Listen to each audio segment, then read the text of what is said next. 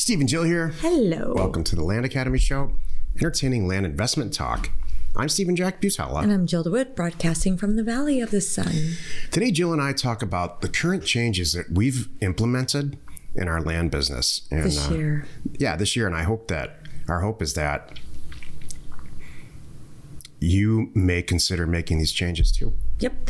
This is a continuation or a reprise, I should say, of the live YouTube Facebook talk that I gave last Wednesday, which was awesome, by the way. I had so much fun. But it was me sharing the things that we've been doing differently this year, because my whole point is if I'm doing it, you should be doing it too. So that's what we're going to talk about today. Before we get into it, let's take a question posted by one of our members on the landinvestors.com online community. It's free. And I hope you know by now that Jill and I teach a class, an advanced class called Career Path. For a small group of people. It goes about 10 sessions, 2 or 3 times a year. And if this is your career, or you want it to be, check it out. Land Academy /career path. It's our top level version of coaching. Everybody wants to have that real personal coaching experience. That's what this is. Yeah. So cool. Mitchell and Heidi wrote, one of the reasons we started this land journey was to raise money to buy and hold vacation property in other countries we like to visit. We'd like to own our own CR, I don't know what that is, but Yucatan will probably be the first. There are absolutely risks, but one could argue the risks like that are growing everywhere, even here, and having diversified foreign holdings, especially if they can give you access to multiple passports, are a good idea. A Mexican passport, for instance, was the best one to have during the height of COVID and had access to something like 186 countries when a U.S. passport wouldn't be allowed entry anywhere. That's very interesting. I hadn't thought about it for something like that. This prompted me. I'll say it in a second. Go ahead and finish it here. We think there'll be some opportunities in the next few years, but this whole fourth turning thing seems to have some legs. Perhaps if governments fall, who knows what happens. So I love the way that you're thinking out of the box here, and I really respect it. Honestly, this question prompted me, and this is in Discord, one of our new members, to look into getting a dual passport situation in Mexico for Jill and I. And I actually have started down the path of doing that. Do I ever want to own any Mexican real estate? Absolutely not. So this is my opinion. And this is why you post things in Discord, to get other people's opinions. I think this is a crazy, risky endeavor. I think it's something that could be a really cool Owning hobby. the property? Yeah. Not the passport part? No, the passport's a great idea. Okay, Brilliant idea. Not the hobby part. I think that owning real estate in other countries immediately exposes you to a different legal system that I'm not familiar with. I'm pretty familiar with the American legal system, and there's a lot of recourse within that system if something goes wrong, if you are wronged somehow. Owning foreign real estate, I think, might be a great idea once you have a massive American land machine like we do, and then you can go off and do this maybe for yourself or have a couple of rentals. It might be a great tax situation. Maybe it does open the doors up for dual citizenship and a lot of other things. But as a primary, I know there's people out there. I know exactly.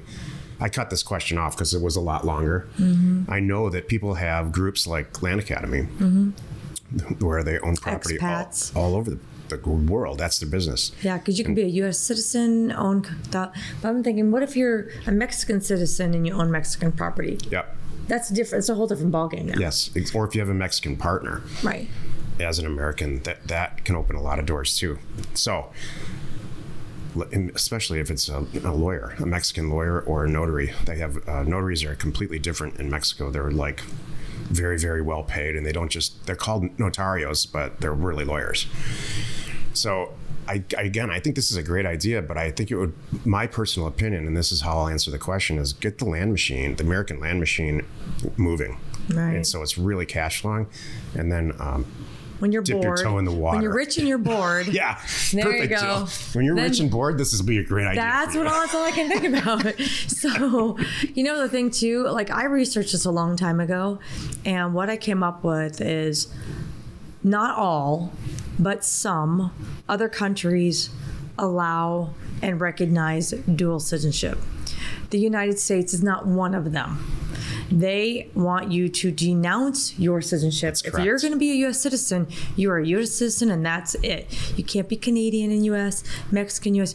Their thoughts are our thoughts here in this country is pick one kind of thing. So you have to be sneaky about it too. So this is all the rules are really changing because the world travel and the internet and things like Starlink behind us are really, really making us so much more mobile than we ever have been. And so governments are not stupid about collecting taxes. The American government, for instance, this is really not the topic at all anymore, but as I understand it, you can live anywhere in the world, but you're filing an American tax return if you're a U.S. citizen. Makes sense. So, and there's many, many, many countries in the world where, let's say, if you're Italian and you move to Spain permanently, you no longer file a tax return in that your origin country. I'm just using those two countries as just, and that may not be completely accurate with those two countries, but I know there's many countries where that applies. You really make that work for you. Got it. Also, there's a lot of places where if you're making money in that country, then that's where you file a tax return. This is not one of those places. Right. You get duly taxed. Okay, now we're going to, how far do you want to talk about this now? You lost me. Today's topic, current changes we've made in our land business, and I hope that you take them for what they are. Maybe consider making some changes too. This is the meat of the show. The whole point of the topic today and why I covered it last week was every year there's always things that you need to be doing differently. We do it. Even right now we're all looking at the market. We're all looking at this. We're all like, what if this slows down? What if that changes? What if prices go down as interest rates go up? And now interest rates are coming back down. What do I do? What should I plan for? It's that kind of a thing, right? You can't go into this business or probably any business and just set it up and let it run on autopilot and never adjust. Never raise your prices, never redo your menu, never, fill in the blank kind of thing. You should be, there's annual changes. There's probably, but depending on your business, monthly changes, annual changes, 5-year game plan changes, all that stuff needs to happen. So we wanted to share, some of the tweaks that we're doing right now this year. We're halfway through 2022. We're more than halfway through 2022. We're coming in the back end of 2022, and boy, did that go fast. And I want you to know what we're doing, because if I'm doing it, you should probably be doing it, or at least you need to be aware of it so you're ready for it, kind of thing. And some of the things are the way that we're picking properties. There's no dartboard. There's no secret county, nothing like that. Let me interject here real quick before you run down your list, because I know every career path, there's one or two people that are pretty vocal about this. I used to send mail to this fill-in-the-blank place once every 2 months. I would buy 52 properties, and my life was great, and I did that for years. Now I'm only buying 48. The last time I sent it, I only bought 32. To which I chuckle, and to everybody's benefit, who the other career path members. Yeah, maybe that you went to the well so many times that you need to try a different place. Or they'll say something like, I send a mailer over here, I buy all this property. I send a mailer over here, I don't buy any property. I know. This is the way this works. Ask a convenience store owner, which, they have good months and bad months. Right. The good news is that, and I'm going to talk about this tomorrow in great detail, this business really allows you to make those on-the-fly changes to be successful. So go ahead, Jill. It's funny you bring that up, because, we've had whole mailers where West Virginia, where I said, skip it, drop it, don't even go there. Bomb, because you know what it was? It was so many undivided interests, and the properties turned out to be not that great. So we didn't even bother, kind of thing. I feel bad. But so back to the topic though. One of the things that we're doing differently is really getting strategic about where we're sending mail, and it really is changing even even more rapidly. Little pockets pop up. And then as things get busy, people move, and then it's over here and it moves. And this may be hot this month and cold next month. Maybe it has to do with the season, kids starting school, vacation time, weather, all kinds of things. So you have to do what we call trolling, and we do real strategic trolling. And we don't just it's not like we don't sit back in January and pick all the counties we're going to mail for the rest of the year, right? We're doing it every single mailer. Constantly adjusting. Every single time. So I wanted you to know about that. We're also developing more partnerships, more strategic partnerships with unique individuals, so we could all be doing more deals and have our hands in more areas and learn more about those areas. That's the best way, I think, to do it. Yep, me too. I think this is a key point that Jill's making here. So we send our own mailer out. That's a lot. We send a mailer out with a partner who's answering the phones and utilizing some of our staff the way that we do, so that to their benefit. And we also fund other people's deals. So we have three strong, proven income streams with land, and it's not going to end there. Mm-hmm. As soon as we find the right person where we all understand each other, we'll partnership with them too. Mm-hmm.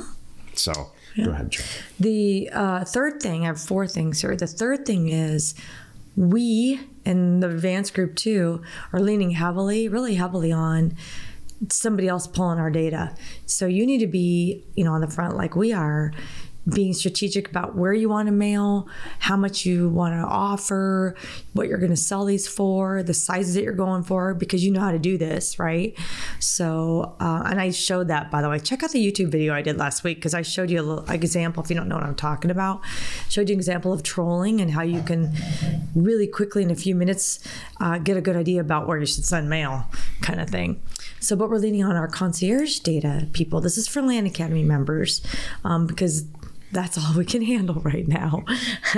And because we know who you are and how smart you are. You know what you're doing. I don't need you to, we don't want, no offense, I don't want people calling concierge saying, what's this whole direct mail thing? Yeah. That's not what concierge is about.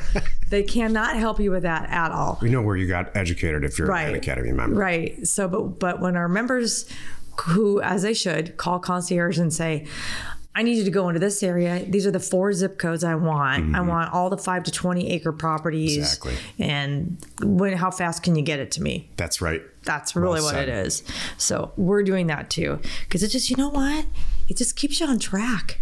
Even for us, it's easy to get mailer out there and get sidetracked with other things you've got going on in your world and your family and your business. And if you don't have a consistent mail schedule, it's going to mess up your bottom line. So concierge is a huge benefit for that, because my team will pull the data, scrub the data, get it ready for you to price, and get it in the mail. And then the last thing is prepping for houses. People ask about, what do you guys think? What's going to happen? And it's true. We're going to crank back up. It's still there. It's open and live and running, which is House Academy. But we're going to redo some stuff early in 2023 with the stuff that we're figuring out right now.